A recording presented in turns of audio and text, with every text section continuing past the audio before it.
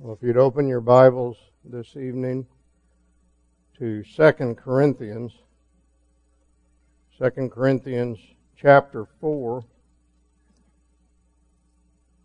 and we'll read verses 16 to 18.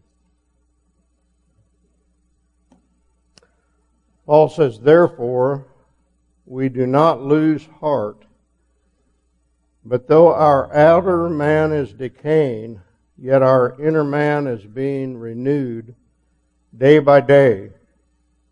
For momentary light affliction is producing for us an eternal weight of glory, far beyond all comparison. While we look not at the things which are seen, but at the things which are not seen. For the things which are seen are temporal, but the things which are not seen are eternal." I'd like to speak to you tonight out of verse 17, the eternal weight of glory.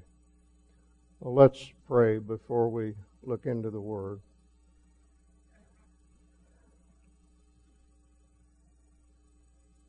Our Father, we pray that you would effectually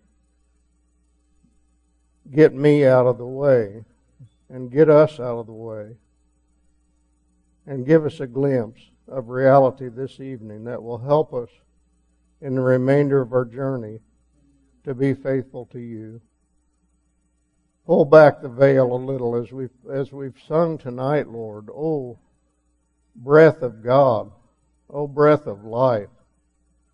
Breath of love. Renew thought and will and heart. Lord, when you come, that's what happens. Our minds are cleared, our wills are strengthened, our hearts are encouraged. We pray that you'd help this evening. In Jesus' name, amen. The weight of glory. I won't be doing much more than introducing this subject tonight, mainly because that's all I'm able to do. I don't know enough to do much more than that. But my goal is to get us to thinking more like Paul did concerning heaven and the glory to come. Notice in the verses that we've just read that the way Paul kept from losing heart was by focusing his attention on the glory to come. You see that? Verse 16, "Therefore, we do not lose heart.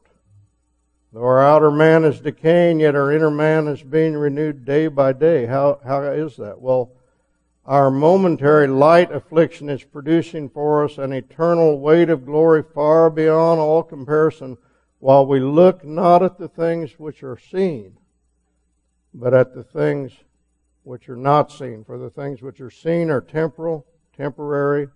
The things which are not seen are eternal.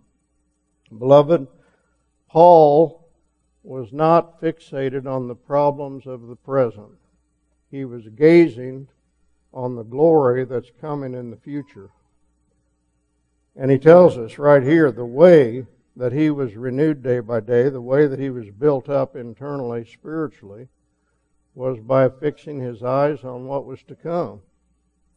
And this is a major theme in the New Testament, not only in Paul's writings, but in all of the apostles. It comes up. Let me just give you a few examples. In Romans 8, Paul says that we're heirs of God and joint heirs, fellow heirs with Christ, if indeed we suffer with Him in order that we may also be glorified with Him. Those right together. "For I consider that the sufferings of this present time are not worthy to be compared with the glory that is to be revealed to us or toward us." So again, in the midst of suffering in the present, his focus is on the glory to come in the future. 1 Peter 1, 4-7, Peter talks about an inheritance which is imperishable and undefiled and will not fade away. He wants us to get hold of this. "Reserved in heaven for you." A lot of times when we read these verses, we think reserved in heaven for that other fellow. but it's reserved in heaven for you. It won't fade away. No enemy can touch it. Nothing can get at it. It's reserved in heaven for you, and it won't fade away. So, again, directing us, he says, you who are protected by the power of God through faith for a salvation ready to be revealed. There it is, that salvation is there, it's ready, it's waiting to be revealed.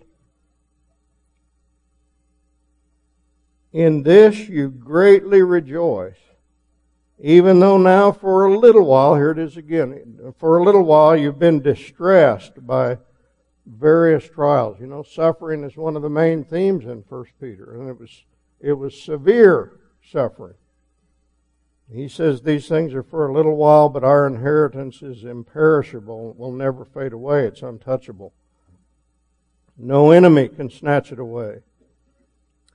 1 Peter 4, this comes up again. He says, Beloved, do not be surprised at the fiery ordeal among you, which comes upon you for your testing, as though some strange thing were happening to you, but to the degree that you share the sufferings of Christ, keep on rejoicing, so that at the revelation of His glory you may rejoice with exultation. Here again, sufferings viewed in light of the glory. I say this comes up all through the New Testament. Another one in 1 Peter 5, he says, I exhort the elders among you as your fellow elder and witness of the sufferings of Christ, and also a partaker of the glory that is to be revealed.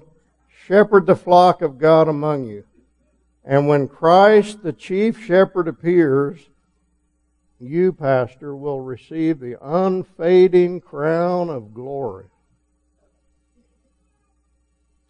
Well, I say it's everywhere in the New Testament, and it even comes up, not only directly, but it comes up incidentally in times when we don't even expect it. Let me give you an example. In Romans 12, you remember Paul is going through all kinds of exhortations.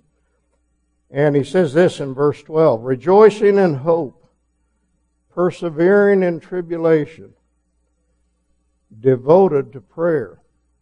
Rejoicing in hope. What's he talking about? Well, rejoicing, exulting in hope of the glory of God, he says in Romans 5. And in Colossians 1, the hope laid up for you in heaven. So he talks about rejoicing in hope, and immediately talks about persevering in tribulation. It just comes to his mind. It's automatic. If he's going to talk about tribulation or if he's going to talk about heaven, he talks about the two together. One of my favorites, 1 Thessalonians 5, 8, and 9. He says, since we are of the day, let us be sober, having put on the breastplate of faith and love, and as a helmet, the hope of salvation. Here again, this hope of salvation. For God has not destined us for wrath, but for obtaining salvation. So Paul says we ought to put this hope of salvation like a helmet on our heads. Now what's he mean when he talks about the hope of salvation, or the hope laid up for you in heaven, or exulting in hope of the glory of God? Well, we know that in these contexts the word hope doesn't mean I hope so. That's not what hope is. Hope in this context is confident, joyful expectation of what I know is coming, but I don't have it yet. Confident, joyful expectation of what I know is coming, but I don't have it yet. And I think one of the best places you might turn to this if you want to, in 1 Corinthians 9, we get a feel for the meaning of the word hope. 1 Corinthians 9, verse 7. Who at any time serves as a soldier at his own expense? Who plants a vineyard and does not eat the fruit of it?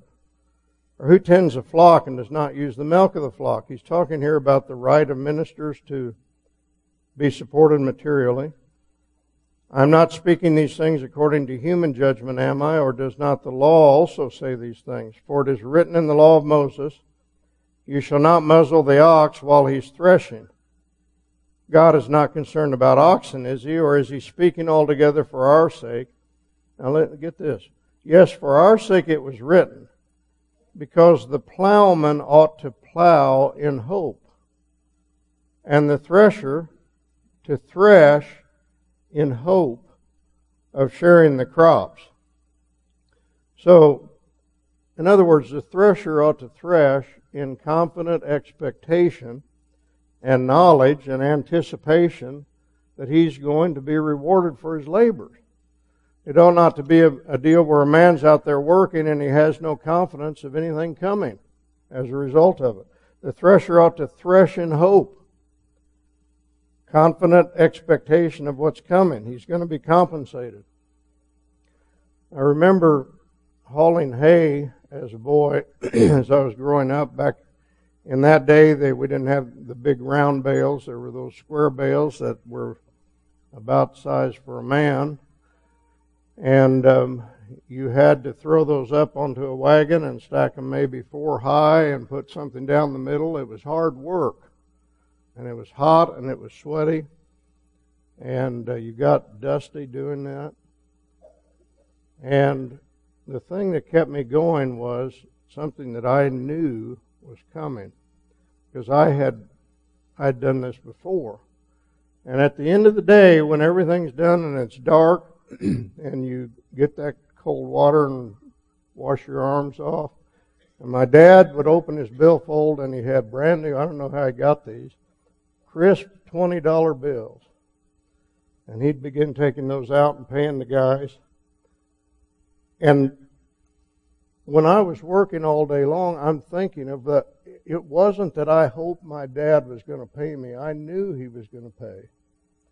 And because I had confident expectation and knew that he was going to pay, I was able to labor in hope. That's what Paul's talking about when he talks about hope. We labor in hope, in the expectation, the confident expectation of something that we know is coming, but we don't have it yet. That's what we're talking about. And beloved, we have something coming. We have something coming that is beyond our imagination. And the glory of heaven was real for Paul, just like those $20 bills were real for me. He exulted in it. It was so real that he was rejoicing, exulting in confident expectation of the glory of God. And that's why he knew what was coming.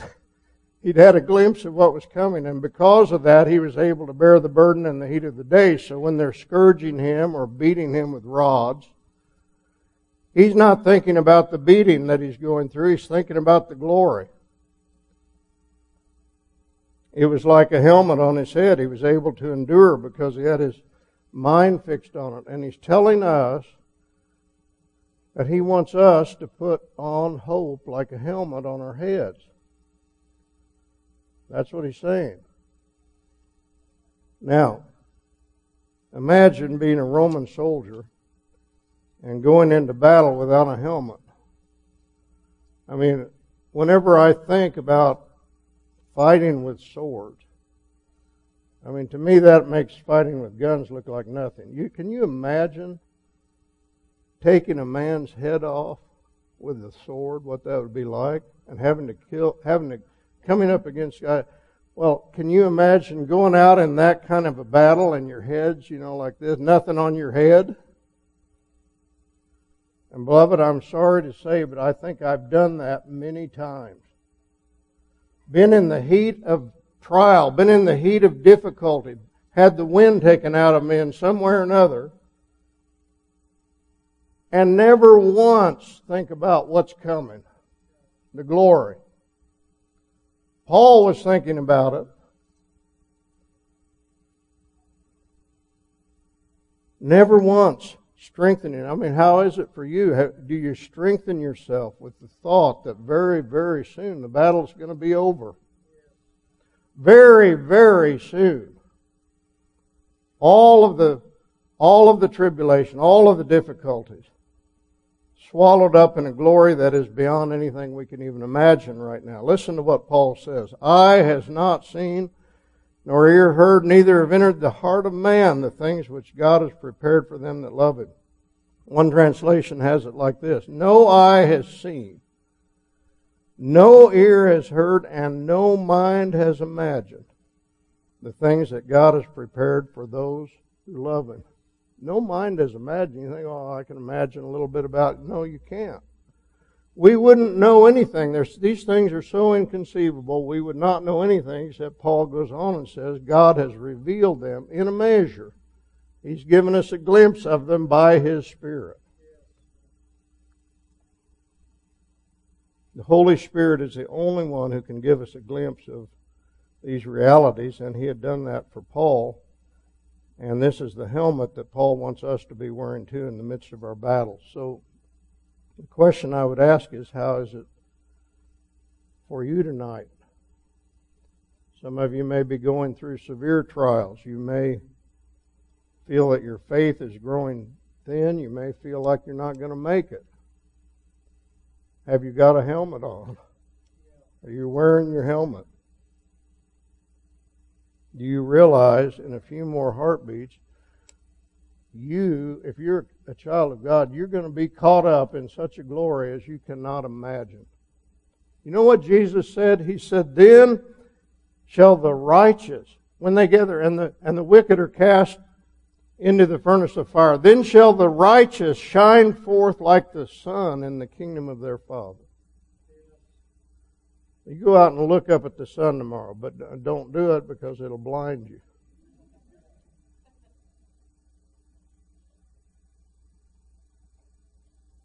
If you're a Christian, that's what you're going to look like in a very short time. And we can look at some brother or sister that's farther along than we are and think, I can imagine them shining like the sun. I can picture that. But Jesus is talking about you. When Christ is revealed, when His glory is revealed, then, think of this, you also will be revealed. Christians will be revealed. You also will be revealed with Him in glory.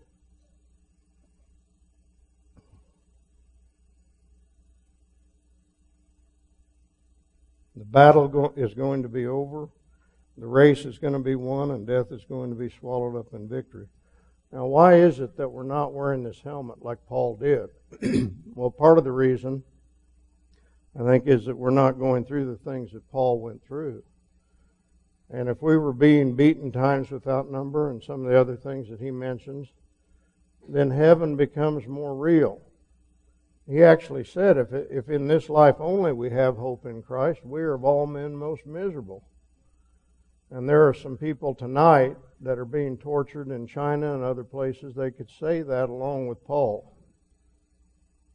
But life's pretty comfortable for us. So that's part of the reason that we're not thinking of heaven and the hope to come. But I think probably a bigger reason is that we have seen so little of what Paul saw. We've seen so little of the glory to come. We've felt so little of the reality. And that's why Paul prays for the Ephesians.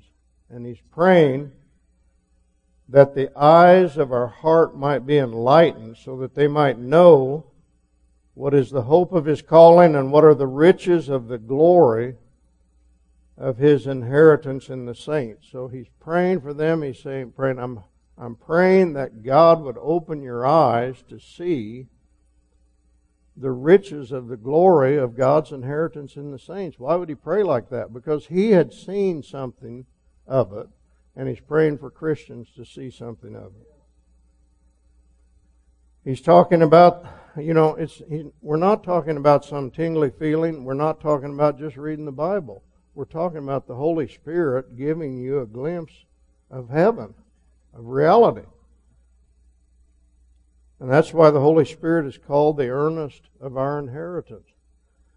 Blessed assurance, Jesus is mine. Oh, what a foretaste. The Holy Spirit coming is a foretaste of heaven, a little installment of heaven. And when He comes, He reveals the things that are unimaginable, that have never entered into the heart of man. One time in Germany, it's over 45 years ago, I guess. I was there by myself mopping the floor of this coffee house that we had, listening to scripture choruses, different verses. And one of them had something to do about eternal life. Maybe he that believeth on the Son, 'tis true, hath everlasting life. Maybe that was it. I don't remember. But suddenly it dawned on me. I have eternal life. I have eternal life. Eternal life. We're not seeing it 99% of the time. We're not seeing I have eternal life. That's what we're talking about. God just giving us a little glimpse of it. Paul uses two very powerful contrasts there in 2 Corinthians 4 to try to get these realities across to us. First of all, he contrasts that which is light with that which is heavy. Our light afflictions versus a weight of glory. He's contrasting these two. Light affliction, weight of glory. So what light affliction did Paul have in mind? Well, we know a few of the things. Let me read them to you. For I think God has exhibited us apostles, last of all, as men condemned to death, because we have become a spectacle to the world, both to angels and to men. We're fools for Christ's sake. We're weak. We're without honor. To this present hour, we are both hungry and thirsty. Do we believe that? The Apostle Paul said right up until the time he's writing, hungry and thirsty, and are poorly clothed, and are roughly treated. We picture the apostles being on the front cover of some glossy magazine. They're roughly clothed, poorly treated. Roughly treated, poorly clothed. Hungry and thirsty. And are homeless. I picked up this homeless guy. What's his name? Apostle Paul. Homeless. And we toil, working with our own hands. When we are reviled, we bless. When we're persecuted, we endure. When we're slandered. So he's reviled, persecuted, slandered. We try to conciliate. We become as the scum of the world. The dregs of all things, even until now. So right up to that time. Scum. Dregs. But that's just the beginning, isn't it? Listen to this. In far more labors, in far more imprisonments. If I was in prison one time for the cause of Christ, I'd probably talk about it the rest of my life. He says, in far more imprisonments. How about this? Beaten times without number. Isn't that incredible? Beaten times without number. Often in danger of death. 5 times I received from the Jews 39 lashes. Now that's, 195 times. 195 lashes. Have you ever seen anybody's back that's been whipped? I mean, scar tissue, big lines of scar tissue. Could you imagine if you've been whipped 200 times? 200 lashes? I mean, the skin on his back must have been a half an inch thick with scar tissue. I don't know if that's worse than the next one. 3 times I was beaten with rods. Once I was stoned. We know he was unconscious there. They left him for dead. 3 times I was shipwrecked. A night and a day I've spent in the deep, floating around out there on the Mediterranean. I've been on frequent journeys. We complain about the seats being so scrunched up on the plane. He wasn't riding on a plane. Frequent journeys. It's interesting he says that. In dangers from rivers, in dangers from robbers, dangers from my countrymen, there's the Jews, dangers from the Gentiles, dangers in the city, dangers in the wilderness, dangers on the sea, dangers among false brethren. I've been in labor and hardship through many, now this one struck me, through many sleepless nights. I mean, how many of us could say we've been through many sleepless nights? In hunger and thirst, often without food. In cold and exposure. And he says, oh, that's external. Apart from those external things, there's the daily pressure upon me of concern for all the churches. All of them. Who is weak without my being weak? Who is led into sin without my intense concern? So Paul looks at all that, and he says, our light affliction. Our light affliction. Now let me ask you a question. How heavy must the glory be if all that is light? Paul answers it. He says it's heavy, far beyond all comparison.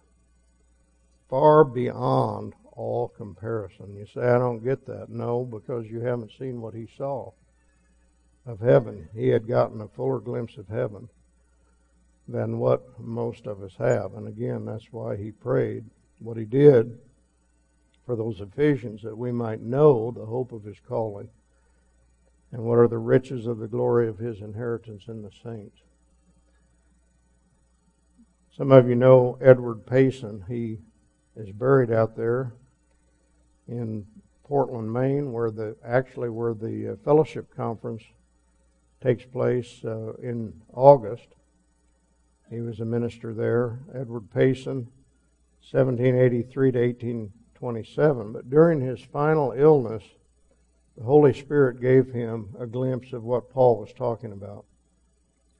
In a letter to his sister, he says this, were I to adopt the figurative language of Bunyan, I might date this letter from the land of Beulah, of which I have been for some weeks a happy inhabitant.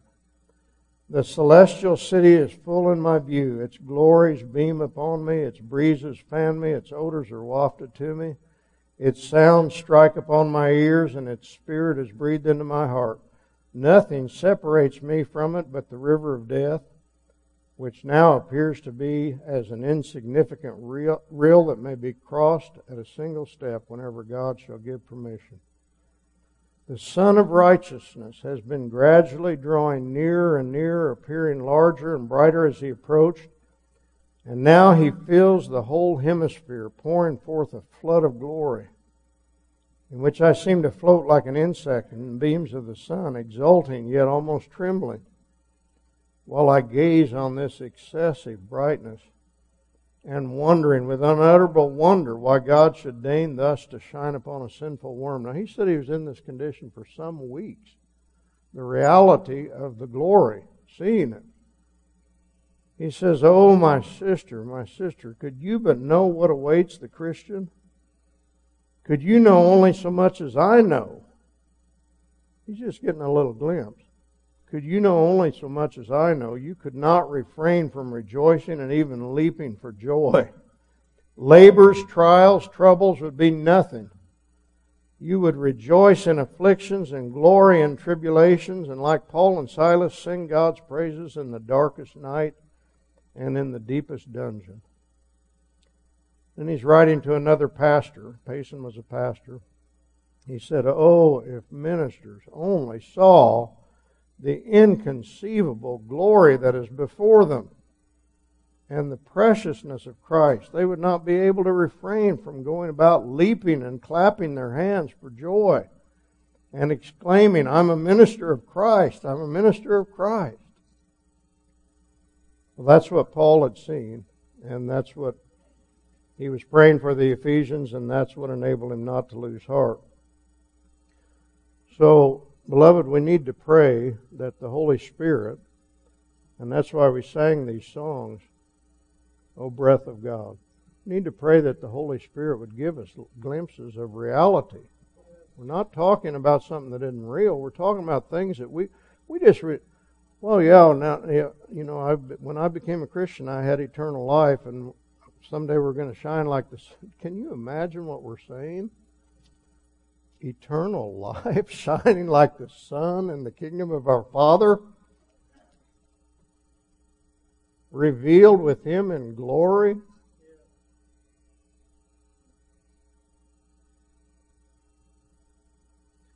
In Pilgrim's Progress, John Bunyan talks about this. He says when they were on the Delectable Mountains, they got a glimpse of the city. They could see the gate. This is what happened to Edward Payson. But they're Christian and faithful are going down the road, and they see somebody coming. He gets closer and closer. His name's Atheist. And he said, "Where are you going?" They said, "We're going to the celestial city." He starts laughing. He said that I've been further than you are. There's no city up there. You're wasting your time. And they begin talking to one another, and one of them says, "Wait a minute. We caught sight of the city when we were on the mountain." Beloved, if you have ever had the Holy Spirit give you just a little glimpse, pull back the veil a little bit, you've caught sight of the city. And then one of them said, "Yeah, and besides that, we got to walk by faith, not by sight." That's a good reminder too. Payson, listen to him again. "Could you but know what awaits the Christian? Could you know only so much as I know, labors, trials, and troubles would be nothing. You would rejoice in afflictions and glory in tribulations." Why? Because those things are light and the glory is weighty. But Paul gives another contrast here in 2 Corinthians 4. The afflictions are not only light, they're temporary. And the glory is not only heavy, but it's eternal. And once again, eternity is something that's utterly beyond our comprehension. I can conceive of a rope 1,000,000 miles long. I mean, I can do it right now. Just imagine it going out there, part way toward the sun. You can probably do better. You can conceive of a rope 1,000,000,000,000 miles long. Why don't you do it in your mind? 1,000,000,000,000 miles. But you can't conceive of a rope that only has one end. It starts in this lifetime and goes on forever. After you've gone 1,000,000,000,000 miles out there, you're not one iota closer to getting to the end because there isn't any end. We can't conceive of eternity, but we can conceive of that which is temporary. Things that are temporary. Life is temporary. My grandfather lived to be 92, and he told me one time, towards the end of his life, he said, "You know, I still feel like I'm in my 20s. And I know what he was talking about. I mean, when I'm around the college students, I have to remind myself, now wait a minute, they think of me as an old man. They don't realize I'm still in my 20s. But have you had this? Every now and then, it's very seldom that it's ever happened, but every great once in a while, it just, bam, it hits you. I'm going to die. It's going to happen very, very quickly. I mean, we're rapidly approaching. And the time, I mean, if you're not a Christian here tonight, the time is going to be there before you know it. You know how sometimes, like as a student, I remember I'd study for a test. We've got that big test coming up, you know, in 2 months. It's far away, but you're studying, you know, maybe. And it gets a little closer. All of a sudden, there you are. The hour has come. And, you know, like I said, I can only believe it every once in a while. You know what I'm talking about it right here. Every now and then, you know, a little glimpse. I'm going to die. I'm going to be there. You're going to be there. And if you're not right with God, you're in a desperate situation.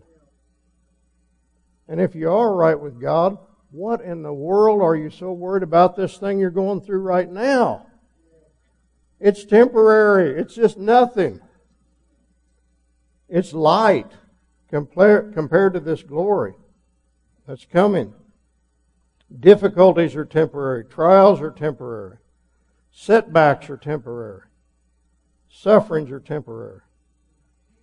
Soon, very soon, whatever I'm facing right now, you may be weary. You may be weary in the battle. It's going to be over so fast. Soon shall the cup of glory wash down earth's bitterest woes. I don't think we had that verse in the Sands of Time.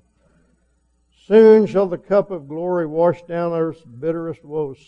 Soon shall the desert briar break into Eden's rose. Soon. Wash down earth's bitterest woes. People that are being tortured, some people are being tortured to death. The instant they wake up, it's all washed down. Everything's forgotten. Washed away in a moment. There's a card that we've shared a lot with people who have lost a loved one. It's entitled, Absent from the Body, Present with the Lord. It goes like this. Oh, think to step on shore. And that shore, heaven. To take hold of a hand. And that, God's hand. To breathe a new air. You know, you just breathe it in. You find it celestial air. To feel invigorated. And know it immortality. Oh, think to pass from the storm and the tempest into one unbroken calm. To wake up and find it glory. Oh, think. To step on a shore. All that'll happen in a moment. The tempest of life will be gone. And they'll seem like nothing.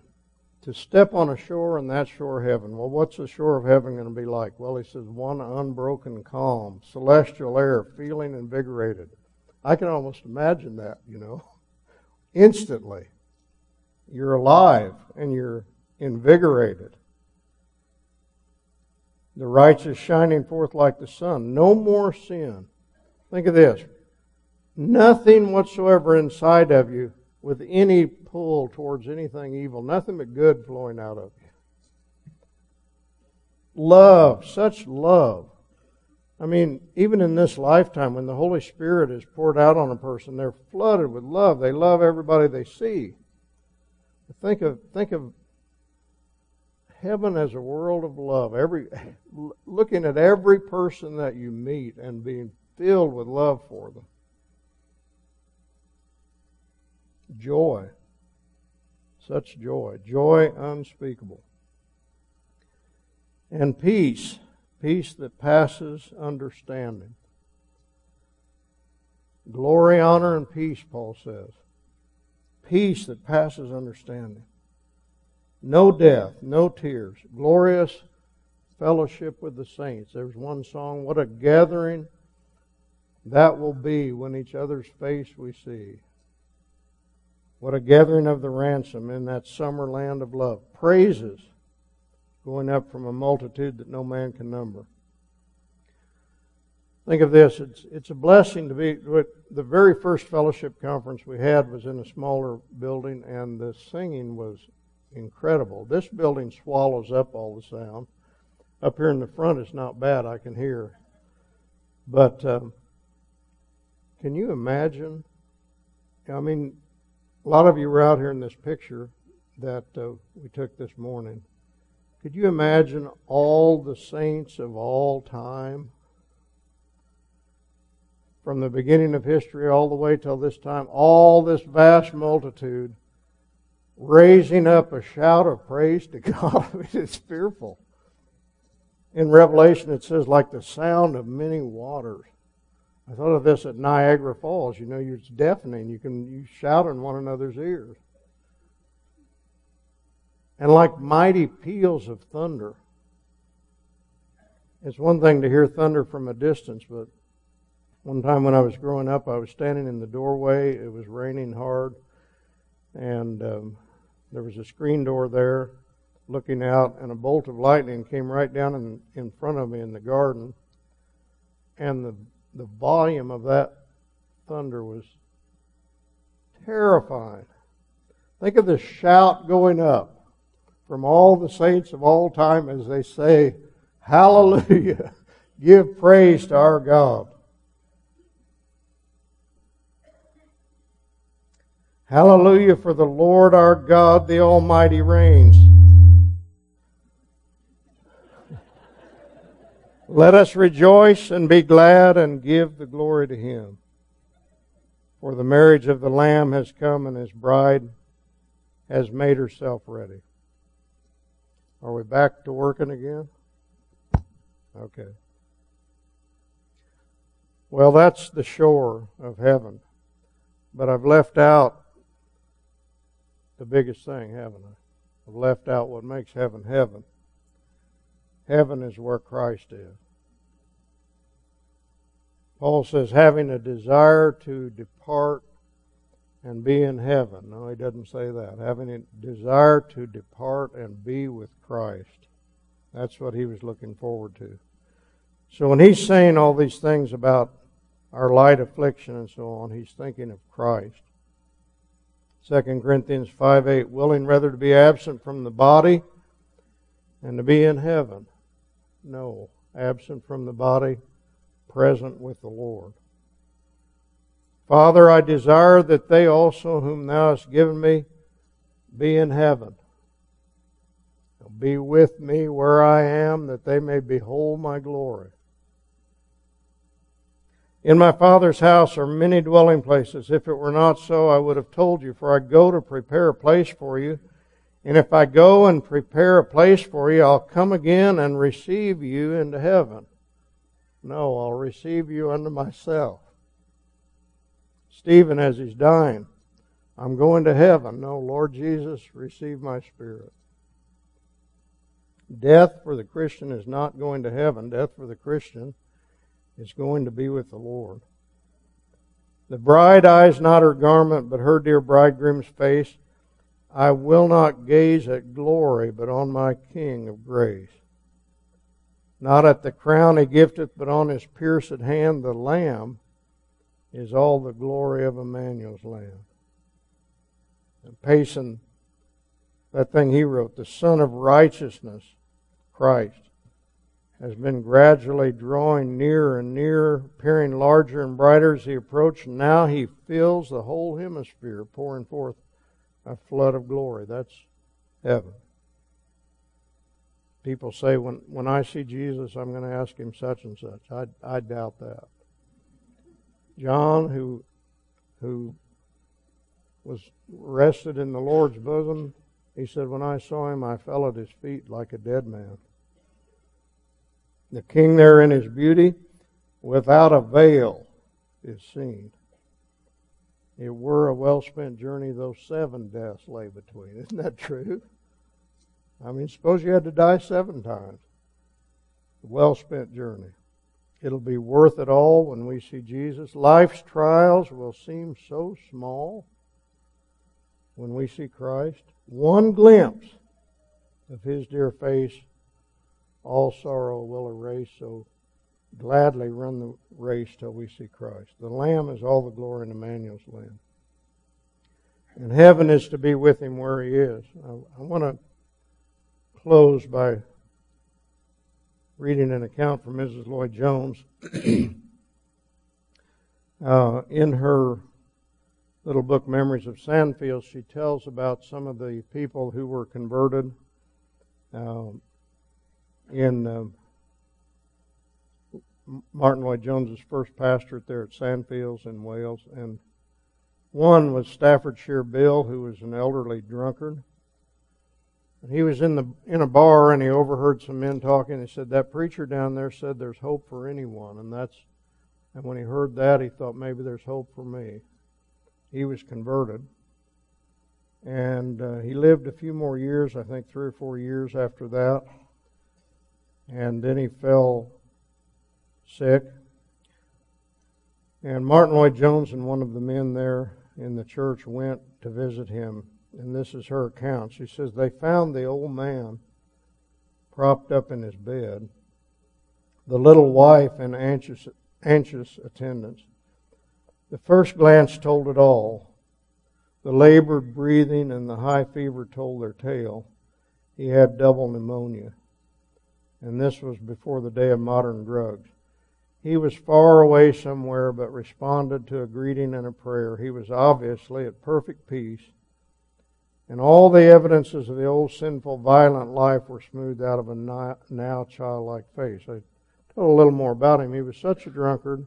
He was a fish salesman, fishmonger, and he would take his wagon full of fish, and by the end of the day he was so drunk he'd pass out and fall back into the fish, and the horse knew the way home and would take him home. That's the life he lived until God saved him. So here he is, labored breathing, double pneumonia. She says the minutes passed and became an hour and more. Then suddenly the painful sound of the difficult breathing seemed to stop. The old man's face was transformed, alight, radiant. He sat up eagerly with upstretched arms and a beautiful smile on his face as though welcoming his best of friends, and with that he was gone to that land of pure delight where saints immortal reign. Raised up, and what happened? He went to be with Jesus. What happened? Brother Michael shared about Conrad Merle. At the Bentley camp that he used to host, there was an old Baptist pastor who used to attend, Joe Hamrick. And some of you knew Brother Bob Woodruff. Bob was the one that told this story. Joe's wife had related it to him. But in his final illness, Joe's heart stopped beating. And they were able to get him revived. And his wife said, Joe, did you see the Lord? He had a real deep voice. He said, no. And he went on for some time. His heart stopped again. They got him revived again. And she said, Joe, did you see the Lord? No. Went on for a while longer. His heart stopped again. And Joe says, Lord Jesus. And he was gone. Same thing, wasn't it? Same thing as Staffordshire Bill. He went to be with the Lord.